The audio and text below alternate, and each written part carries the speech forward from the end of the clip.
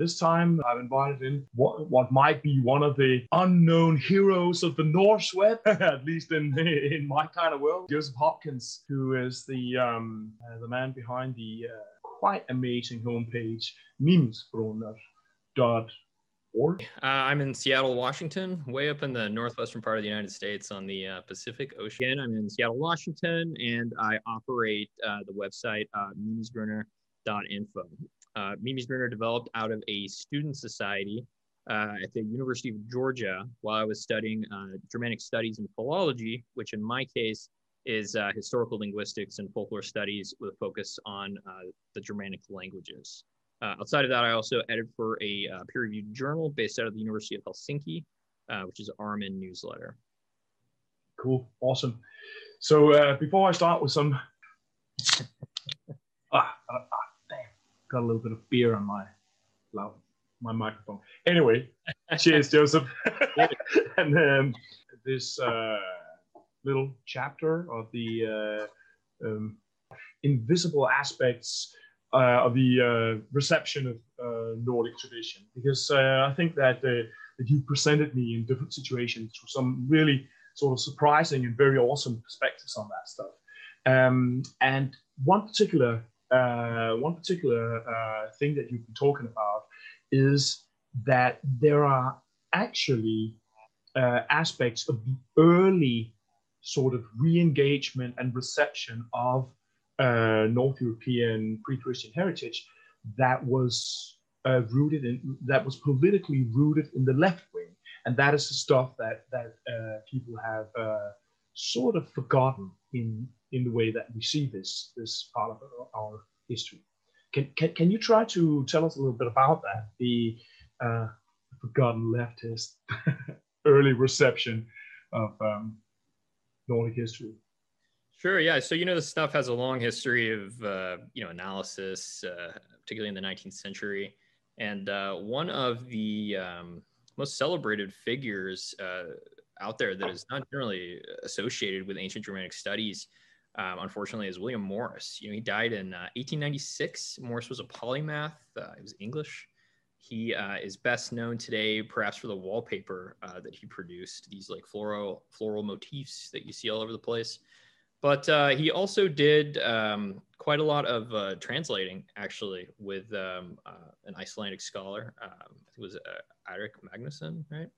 And one of my favorite things that came out of this was his translation of Saga of the Volsungs, right? He did a really, really fantastic lyrical translation of that. I believe it was published by Kilmscott Press, which is his press, Morris's press. And it's a fantastic translation. It's really, really kind of tough to read nowadays because of its fondness for things like semicolons, But once you get into that mood, you get into this my experience was that I got into a very trance-like state with it and was really, really taken with Morris's style. Outside of that, Morris also wrote fiction. He wrote a fantasy novel called The House of the Wolfings, for example, that would go on to have a pretty big influence on Tolkien. But, as you mentioned, Morris's politics were pretty different from Tolkien's. Tolkien, of course, was a very right-wing guy in many ways. He's could be described as fascist, actually, particularly around the Spanish Civil War when he supported the nationalists in that case. So really, really interesting topic, really interesting figure, particularly the just sheer variety of things that Morris did, particularly later in life with his focus on Icelandic literature. Yeah. I mean, I think even as a backdrop for talking about William Morris, I think that the incredible impact and position of Tolkien is probably, it's something about it that's so mind-boggling. If you are apparently Tolkien was really taken up by the hippie movement in the 70s, right? And when you read The Lord of the Rings, it really reads as this very strong sort of nostalgic affirmation of the class society. I mean, you have Frodo and Sam that represent sort of the I don't know if you would say the nobleman and the servant, and their very hierarchical and sort of classically hierarchical relationship is sort of the bond that kind of makes everything work out in the end. And I've always been thinking, why did the hippies love that so much? And now I haven't even gotten into talking about this whole idea about evil and evil human-like persons who get dehumanized to a point where Tolkien's heroes kind of behave towards them like SS Einsatzgruppen in the 1940s Poland, something like that. But I mean, there are, and talking about that, we haven't even gotten into the fact that sort of the racial features typically ascribed to Tolkien's bad human beings, you know. And so it's I mean, when you think about how enormous of an impact Tolkien's had when I was like a teenager, I was also like reading the Silmarillion and, you know, almost as if it was a Bible and these things, it's quite incredible that the impact when you sort of align it with the actual politics. But tell us a little bit more about this William Morris, because I mean, I never even heard the name before you mentioned it. Yeah, you know, outside of fiction and wallpaper and stuff, Morris was producing quite a lot of stuff. You know, his circle was really hyper creative. Arts and crafts movement developed out of that circle as well. It would go on to have a big influence on like Jugendstil, Art Nouveau, these movements. I'd say Morris has had a tremendous influence, you know, but of course we don't think about those literary aspects quite as much. House of the Wolfings was, for example, about the Goths. You know, that's historical fiction, basically. That was not in this really like monarchist perspective that you see with the stuff with that Tolkien produced generally. You know, Tolkien's personal politics come out really strongly in his work as well, but they're so opposite to Morris's in many ways, with the exception of a focus on the past as some sort of ideal in a way. You know, both of them had a pretty strong rejection of industrialization, or at least the horrors of industrialization that they themselves witnessed, you know, the environmental damage and so on. So there are some parallels in that regard. Both of them had this sort of environmental focus in their personal beliefs also. So yeah, it's true. There's environmentalist aspects of Tolkien as well. I also think, by the way, that when we talk about the criticism of industrialization and modernity, there's a famous definition of fascism often being shared on the internet by Umberto Eco, where one of his defining features of fascism is criticism of modernity. And I just so disagree with that. I think it's like, I mean, if you have a indigenous queer activist, then that is criticism of modernity, you know. If you have King Leopold of Belgium and the atrocities inflicted on the Congo, then that is high modernism. It's high. I mean, I really so strongly disagree with the.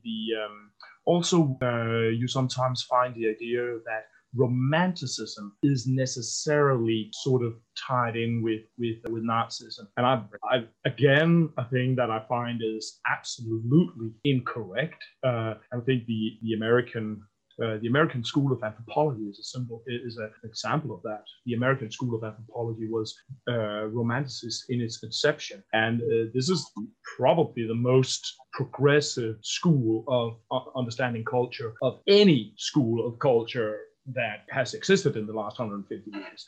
Basically, I don't know, 50 years at least in front of the European anthropologists and sociologists in terms of respect for other cultures. And so, but can you tell me a little bit, what about William Morris and was it called the Wolflings? How does the leftist politics, how's that visible in his engagement with the Nordic or Germanic past? Probably just what Morris chose to focus on more than anything else. You know, it's easy, you know, the corpus is so big. The Germanic corpus is actually quite gigantic at the end of the day. It is truly staggering how huge it is. And you can pick and choose this and that to make whatever political statement you want in the modern era. You know, for example, rarely is it discussed, Fenya and Menya, these workers who rise up to overthrow their ruler who is mistreated. I think, for example, Victor Rydberg had some focus on this at one point or another, but that rarely gets discussed nowadays. Instead, it is often, everything is often presented in this really right-wing area, or the problems of things are discussed, what is conceived of as a problem for today, rather than other things that are not so problematic.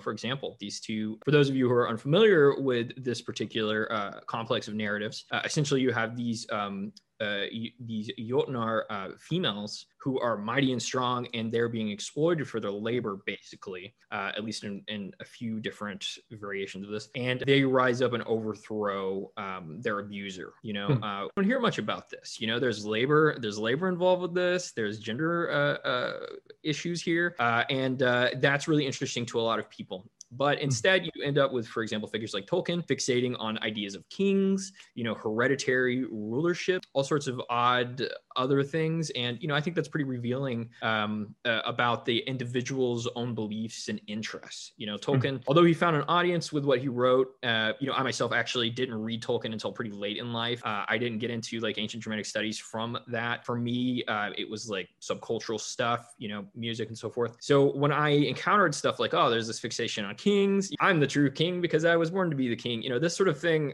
just goes completely hollow. It rings very hollow to me. I just couldn't give the least, I don't care at all about this sort of thing. What's more interesting to me is this lush and vibrant world, this fixation on this enormous tree and the things that live on it and in it, and the pain it suffers and the strength it has as it continues to grow. That to me is a much more interesting image. And, for example, my own writings tend to fixate on these things, which is, a reflection of who I am as a person and my interests and values. So with Morris's work, you can really sense some of those, for example, socialist politics. And well, he was obviously writing things that were explicitly socialist at the time. He was a member of Socialist Party in England then. Yes, it's very much reflected in his focus on these, you could say, quote unquote, tribal focus in that House of Wonderful Things, for example. The not having the Tolkien way, or the Tolkien direction into Nordic studies. I didn't have that either because I had Nordic material before I met Tolkien. And I actually discovered the similarities myself because I knew the Nordic stories. And then when I met Tolkien, I saw that there was stuff, for instance, I read the Völuspá, and saw that there were names that recurred and so on. So I actually wrote a school assignment on Tolkien's inspiration in Nordic mythology when I was like 14 years or something like that.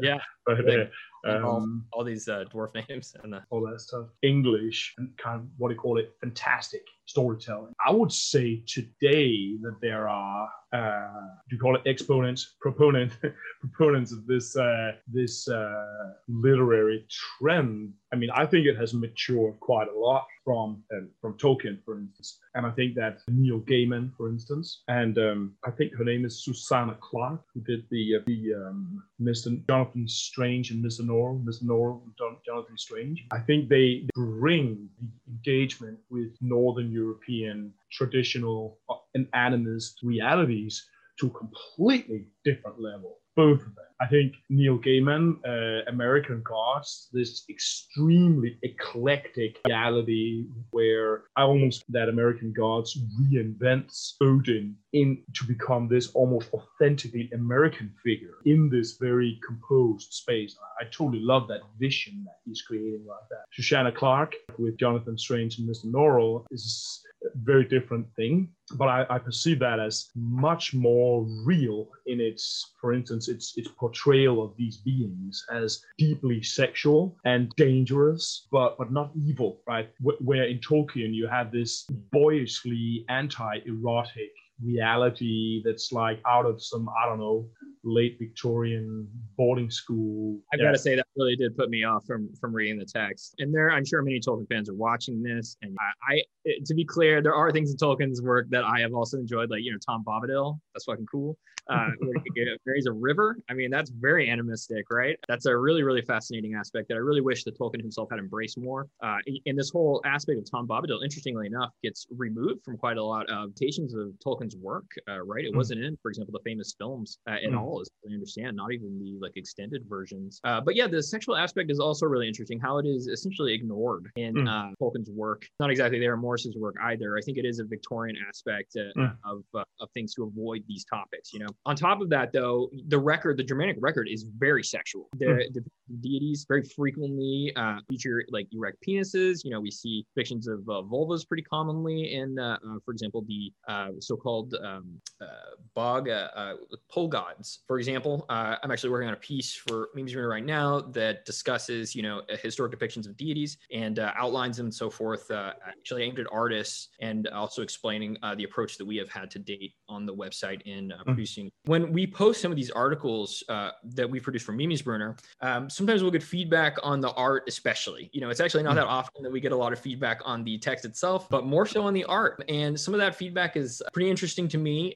For example, there is a piece on apples on the site, and the motif of the apple in an ancient Germanic context. And there is something very sexual and erotic about the apple at the end of the day in the corpus. This association with fertility, this association with reproduction. And so we wanted to represent this in the material, and actually we had Thun presented, you know, this goddess associated with apples in the North Germanic corpus. And apples actually as a goddess motif occurs much earlier with that as well. And among the early Germanic peoples on the Rhine, especially these depictions of mothers, these shrines, they're frequently holding baskets of what appear to be apples. Also, apples are native to the region, crab apples that is. And, you know, crab apples have a lot of use that we don't really think about today. Feedback we got is that the gods appeared to be too sexualized, which was really interesting to see, given the record where the deities are very sexualized, you know, but the idea of sexual symbolism is so different, most likely, than what we would see today. Especially think about it, when we talk about like having kids and so forth now, it's not because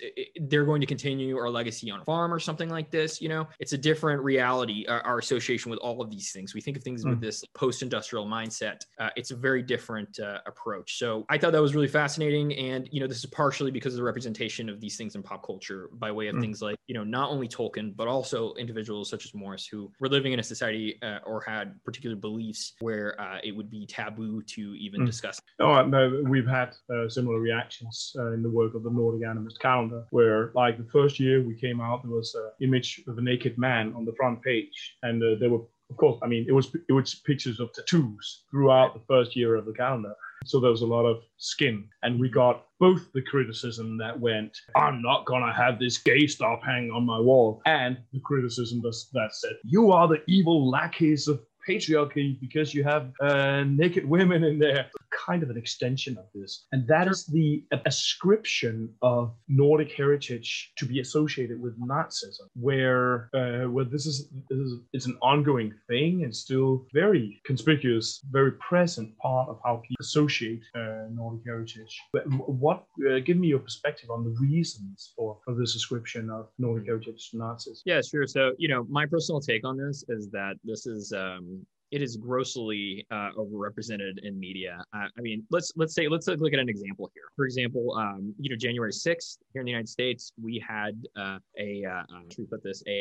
invasion of the Capitol building by a group of very far right-wing individuals, and the media fixated on one particular individual. We all know who that was. He was all over, newspapers, all over media. This guy named Jake Angeli. He had the headdress on, and he was painted up, and in particular, there was a fixation on his tattoo. So he had a couple tattoos of interest here. One was, of course, a Thor's hammer, right? Or what appeared to be a Thor's hammer. And the other was a tree motif, which is pretty widespread on the internet, that evidently represented Yggdrasil. It's kind of unclear. But he himself, of course, it would later turn out, was a Christian, some sort of mystic Christian. And the vast majority of imagery used during this rally, which led to this invasion of the Capitol, this riot, was in fact usually just the typical, like, you know, very far right-wing Christian stuff we see, as well as things associated with firearms, you know, and militias. Almost none of this has anything whatsoever to do with ancient things. But the media fixated on these very exotic symbols on this one particular individual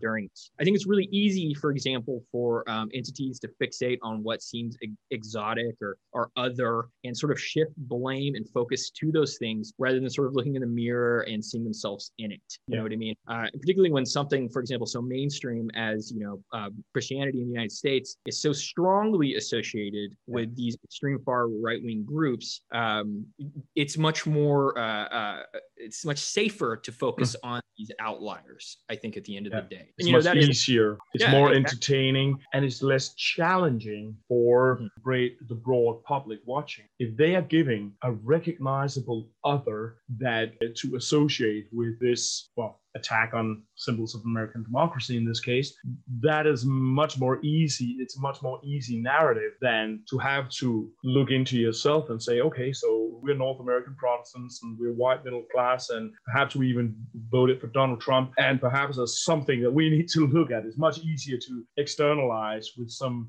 exotic other. Could probably be associated with the way that general white media and production of culture have been looking at Afro-descendant religions as sort of icons of the demonic and the primitive and all these things. And these perspectives on other that white people have tended to have towards particularly Africans, they have also in the European space been reflected onto European animist traditions. So if European colonizers went to Africa and saw specific animist practices and named that fetishism and that's a bad and stupid thing or whatever, then they would go back and then they would see what the peasants in countryside in Portugal or Sweden or wherever, what they did, which was more or less the same. And then they would say, oh, this is fetishism like the Africans are doing. So there's this sort of mirroring between, if we can compare these two things, then we are using them to devalue each other, so to say. And I think there's something similar going on with this. Yeah, I think so too. It's ultimately rooted from this idea of the evolution of religion. That the idea that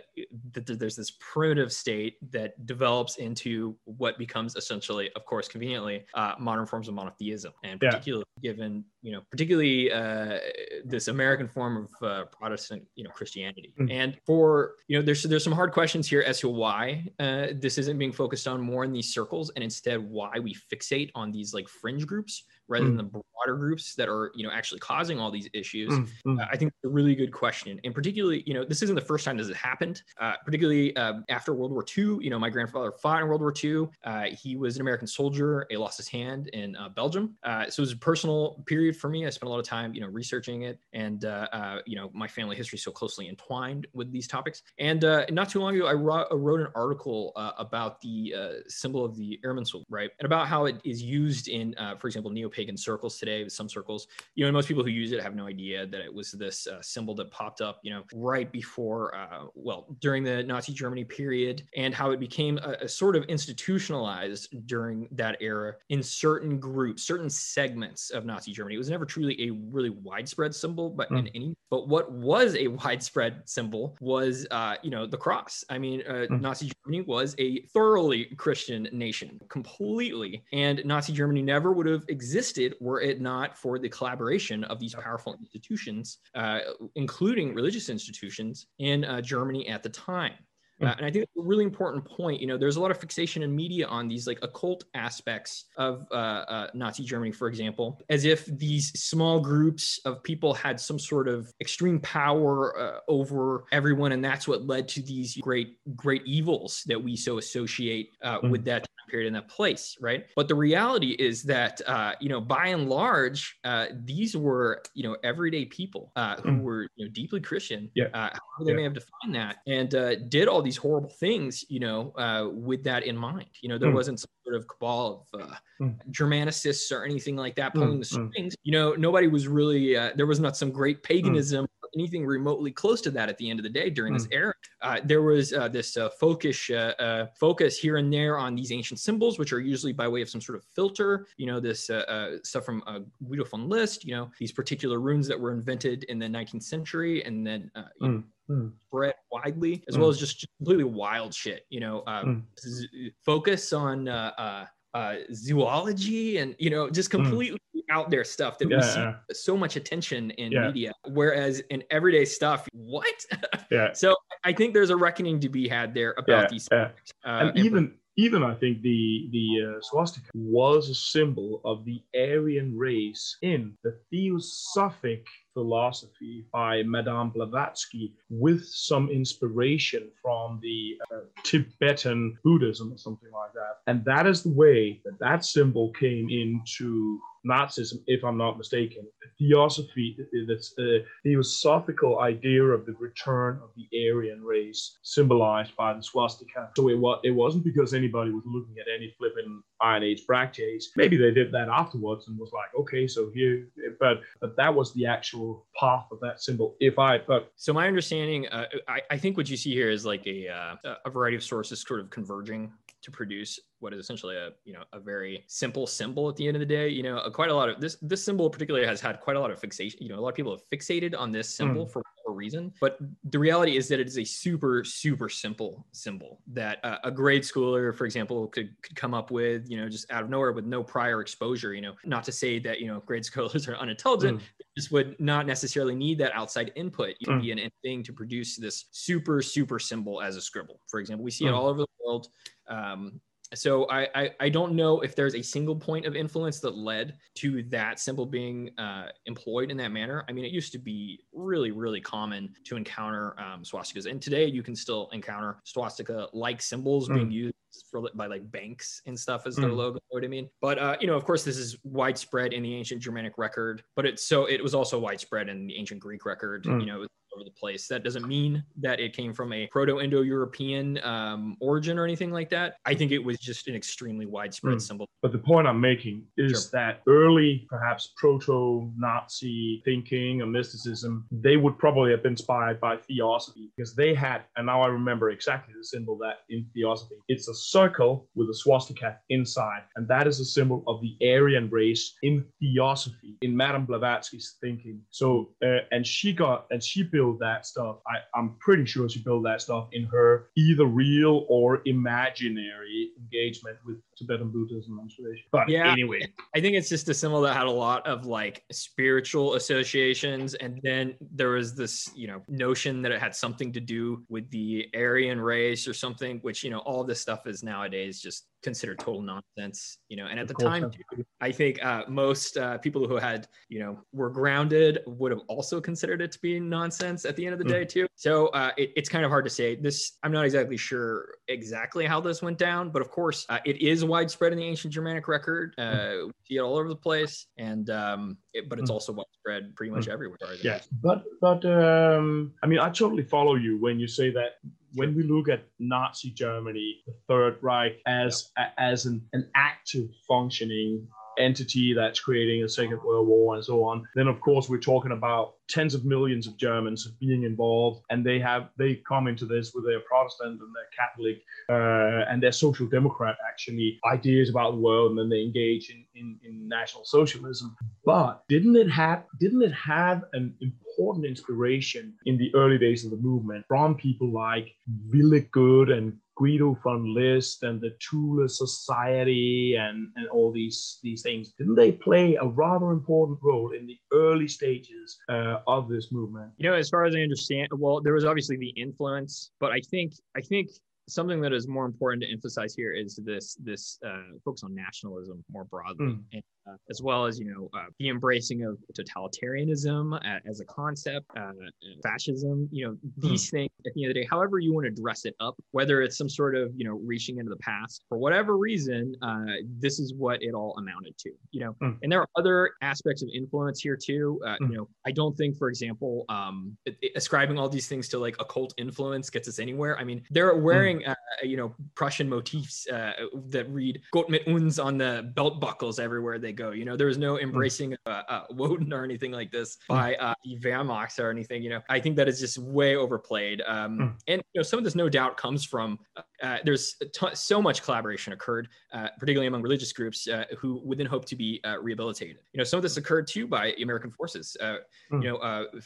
Brown was a major part of the American rocket program, which would lead to, for example, NASA. So it's a complex thing. And then, after World War II, there was the Cold War and the general fight against communism across the world. So, these are huge, sweeping topics and massive amounts of different input points. We're talking about millions and millions of people, and almost none of them had absolutely anything to do with this idea of the occult. To constantly hark back that the Nazis were pulling from dark powers and that these dark powers were like runes or something is just the height of fictional nonsense.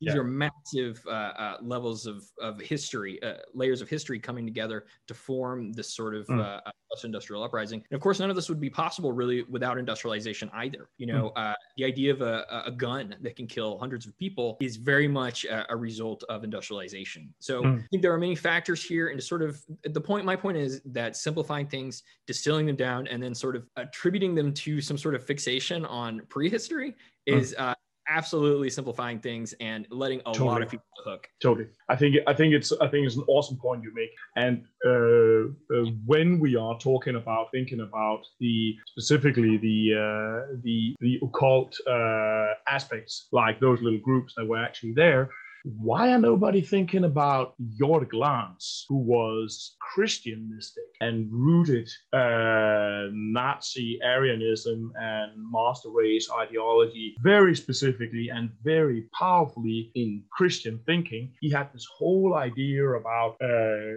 Christ's symbolizing the Aryan race, and the Grail, receiving the blood of Christ, was the Aryan blood. And he was writing, if I remember correctly, he was writing a kind of a journal that was distributed among these. And this was like in the very, very early days of the nationalist movement, National Socialist movement. Astara, excuse me? The journal Astara. What did you call it? This like really wild, completely fringe stuff.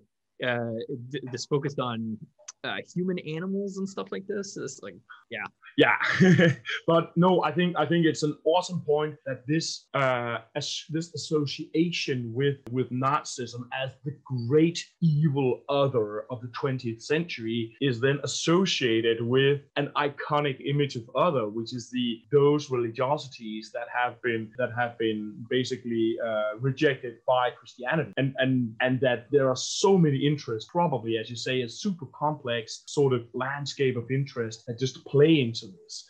You mentioned the Cold War. People want to resist communism. Well, they perceive Christianity as a bastion against communism, so they need to acquit Christianity of association with Nazism, and they do that if they associate it with Germanic occultism, or this weird being of Germanic occultism. And then I think what's happening is that this image then almost takes on a life of its own, and it becomes a thing, almost a little bit like witches.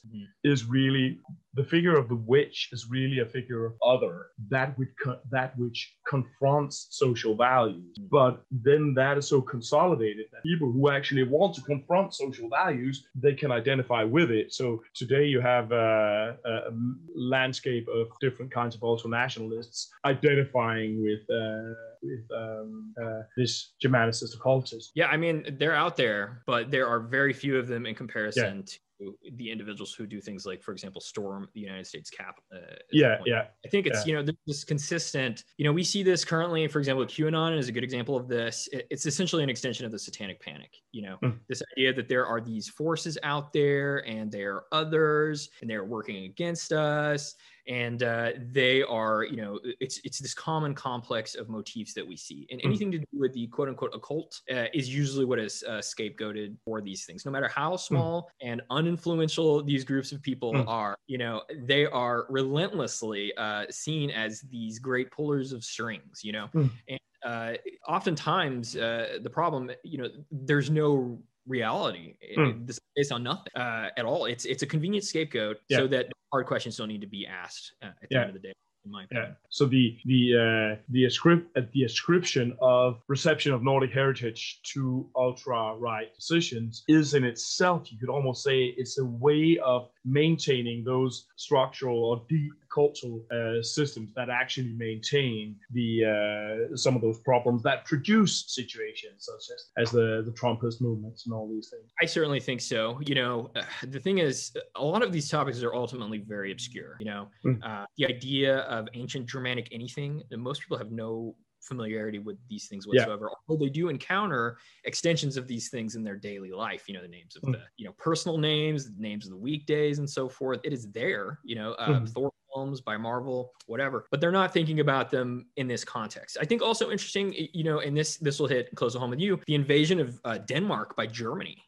That's a really fascinating topic in terms of ancient Germanic studies, because Denmark, I lived in Denmark for an extended period, as you know, in Aarhus, Copenhagen, Tissel for quite a while, and encountering these statues and depictions of North Germanic deities all over the place and references to them, and then encountering this Nazi Germany propaganda telling the Danes that they need to get in line with it's just it's outrageous to think, to be told, I can only imagine the resentment among everyday Danes at the time during all this. No, there was actually a case where a fibulae was found during the Second World War, during the German occupation. I forgot the name of this fibulae, but an Iron Age fibulae, and it had a very clear marked swastika on it, and with broad square line. It totally looked like a German swastika, and the archaeologists hit it. They just oh man, we don't want to see them talk about this, so they just put it in a box and waited until the war is over.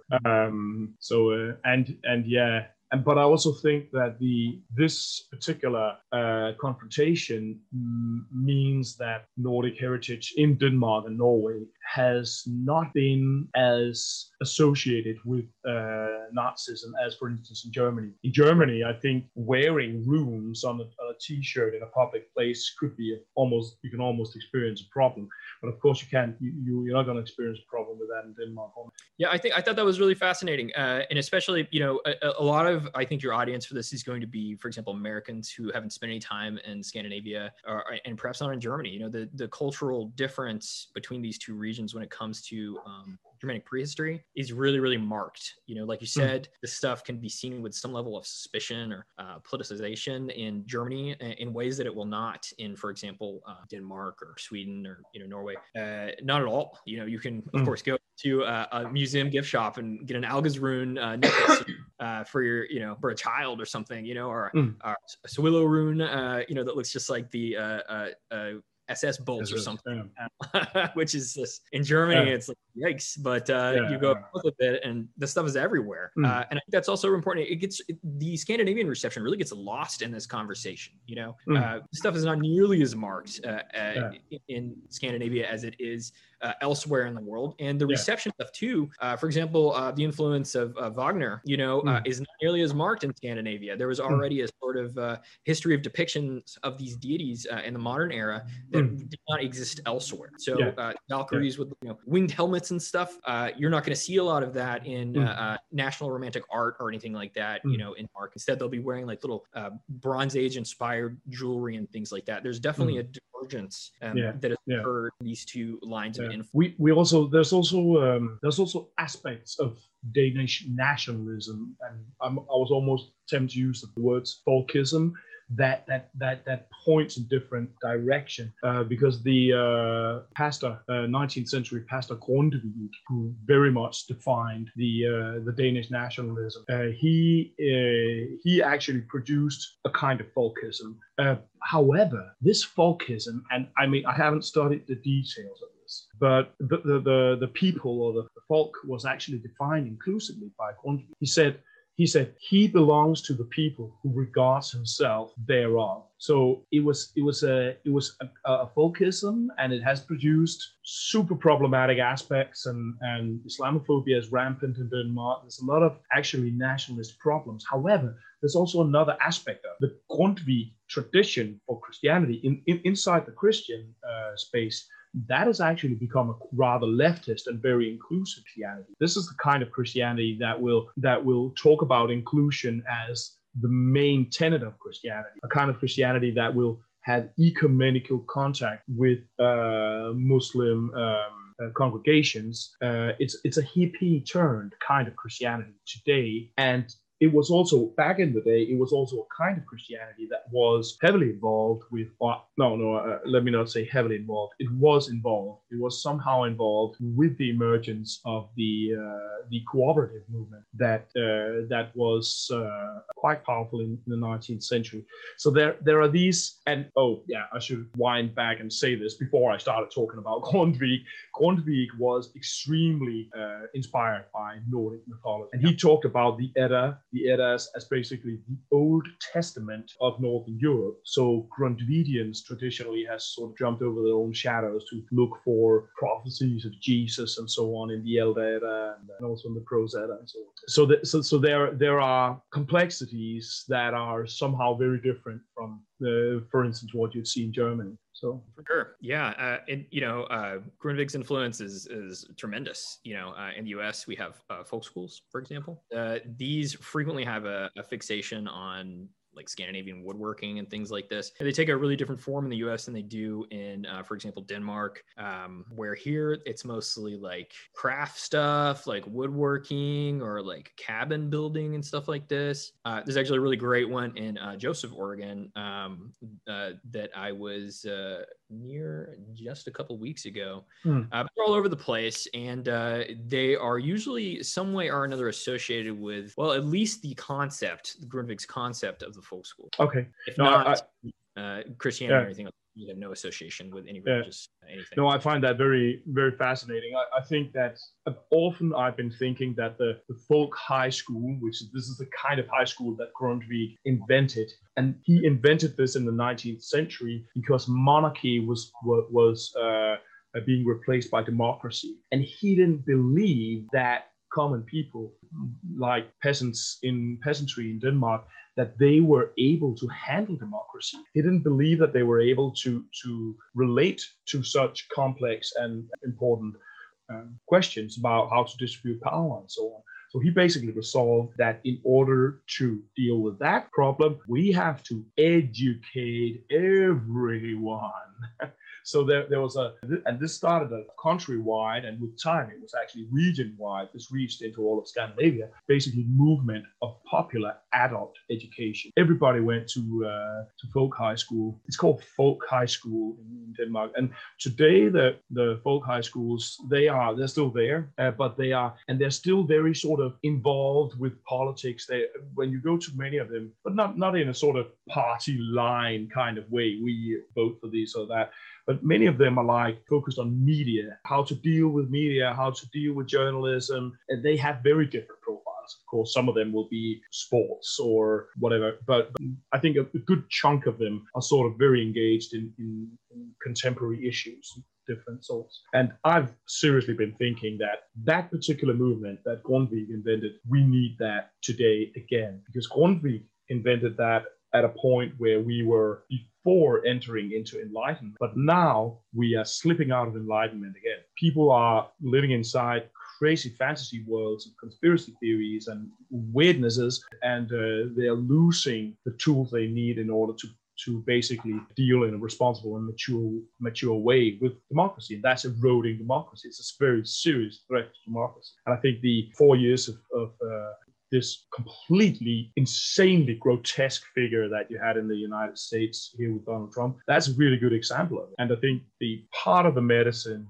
could be a folk high school movement brought from Scandinavia and also now to other places in the world. Something's got to happen.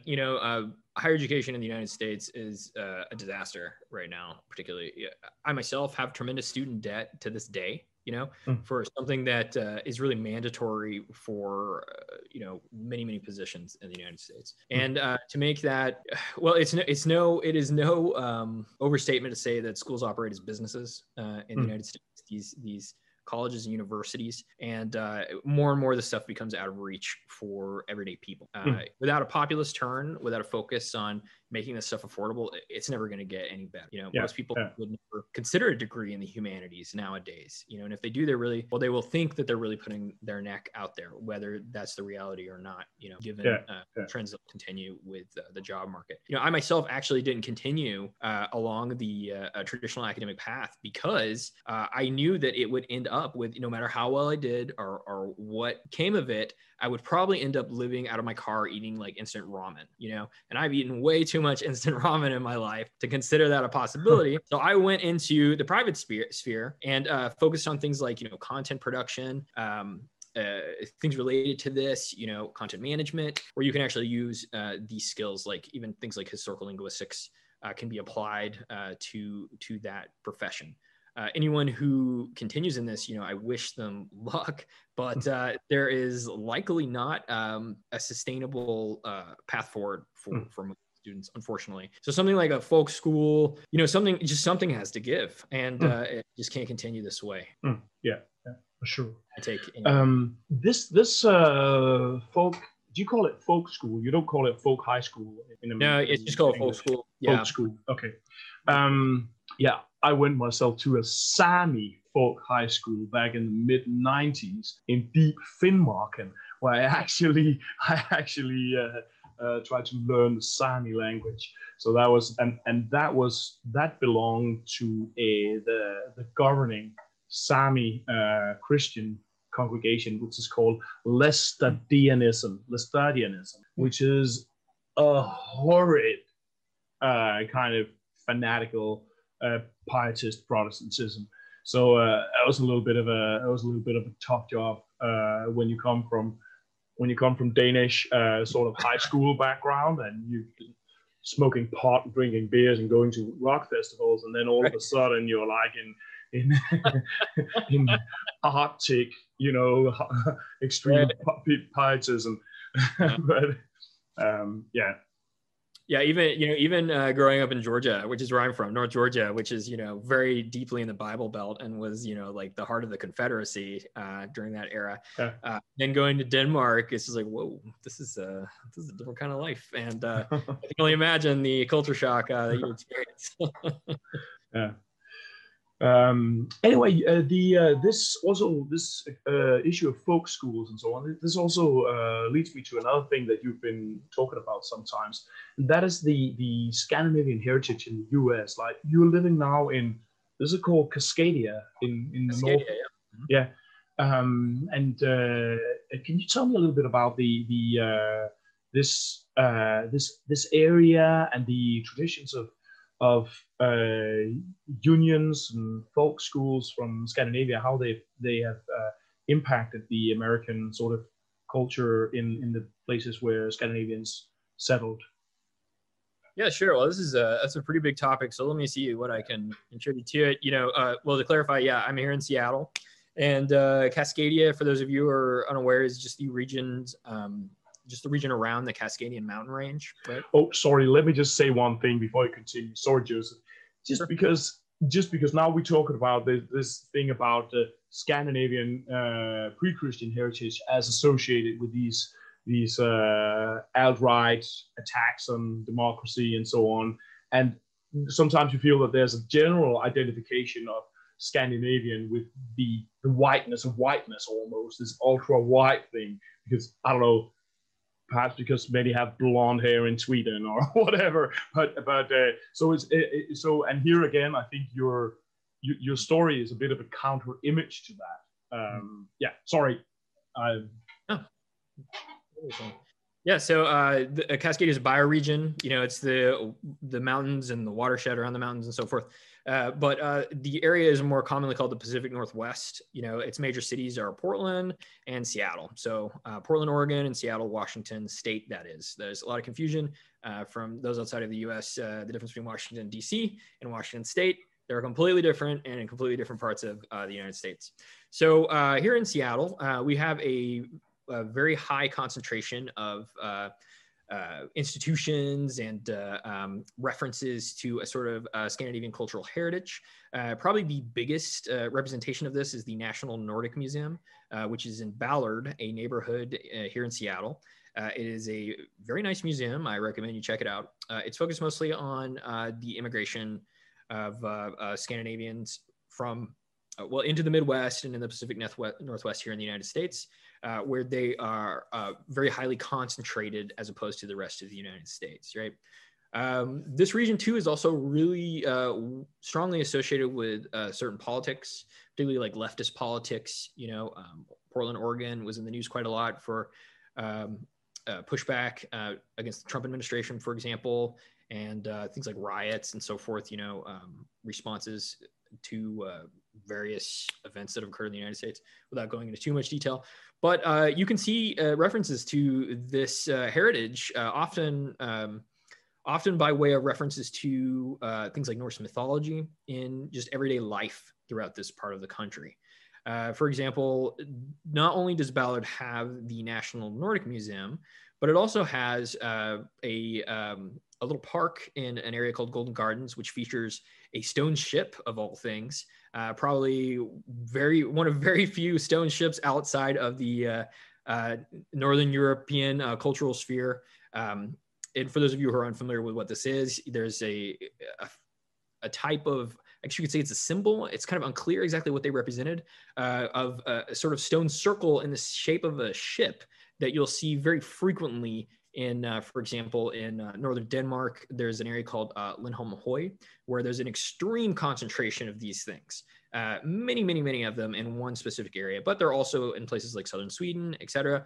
And they seem to be connected to boat burials. Well, at some point, I actually don't have the date on hand, a stone ship was erected on the beach here, facing the Pacific Ocean, with a bunch of motifs from everything from the Bronze Age up until the Viking Age from the region. And it's in celebration of Leif Erikson, actually. There's a statue of him there. So there's a lot of this sort of stuff, some of it is more founded on history than others, but it generally is a reflection of, the immigrant experience here. And of course, the Scandinavians were not the only immigrants in this region, I should say. There's a really high concentration of, for example, Japanese immigrants, as well as from China and so forth. It's a complex tapestry, but for the purposes of our conversation here today, we'll just focus on this as it relates to ancient Germanic studies.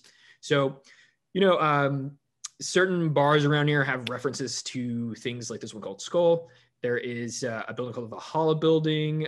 There are depictions of various entities from Norse myth. There's a giant troll underneath a gigantic bridge here, for example, with some billy goats nearby.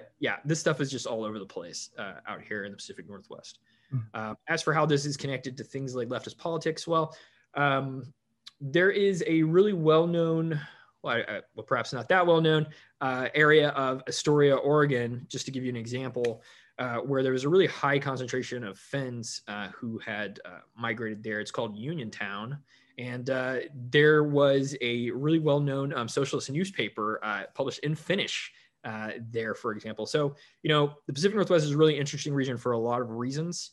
And one of those reasons, I think, is the representation of ancient Scandinavian culture by way of migrants.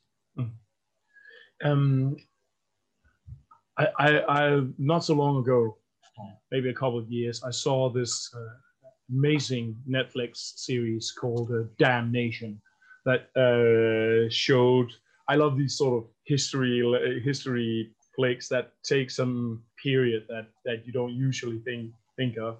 And it was portraying a Union blockade by farmers in Iowa in the 1930s or something like that. And I remember that you have also been talking about this thing about the American Union movement, that it's sort of particularly strong in well, for example, the Pacific Northwest has, in comparison at least to much of the U.S., I would say a pretty strong emphasis on unions. If you go to, for example, Olympia, which is where the capital of Washington State is, you'll see a lot of references to these in like just business windows, proud union this, in that. And also places like Minnesota, Wisconsin, in the Midwest, these places too have historically had really strong labor movements. The history of labor in the United States is really, really complex. It is really interesting. It impacts everyone in the United States at the end of the day. The advances made by unions and just working towards better labor conditions more broadly. It's just a constant struggle in the United States, and constant hot topic, as you can imagine. Of course, readers may be interested, or viewers, I should say, may be interested in the situation in Denmark, which is so different than in the United States, where unionization and collectives and co-ops are just commonplace in just about every aspect of the economy. Has that been your experience, Rune?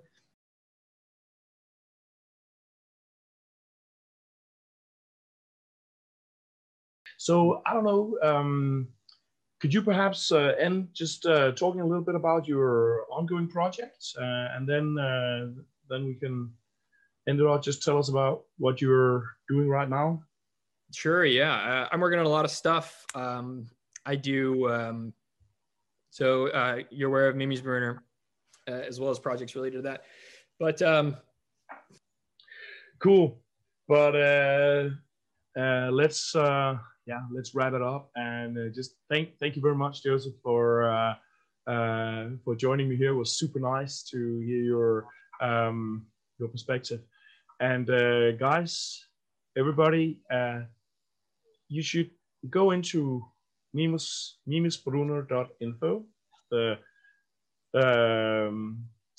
link is going to be somewhere in the video, and then pull it into your browser saved links, because that is really a very valuable resource. I'm often trying to convince Joseph here that he should stop giving away his knowledge like that and put it into a book, because it's what he's putting on that homepage is much better than all the shite that a lot of people are putting into books all the time.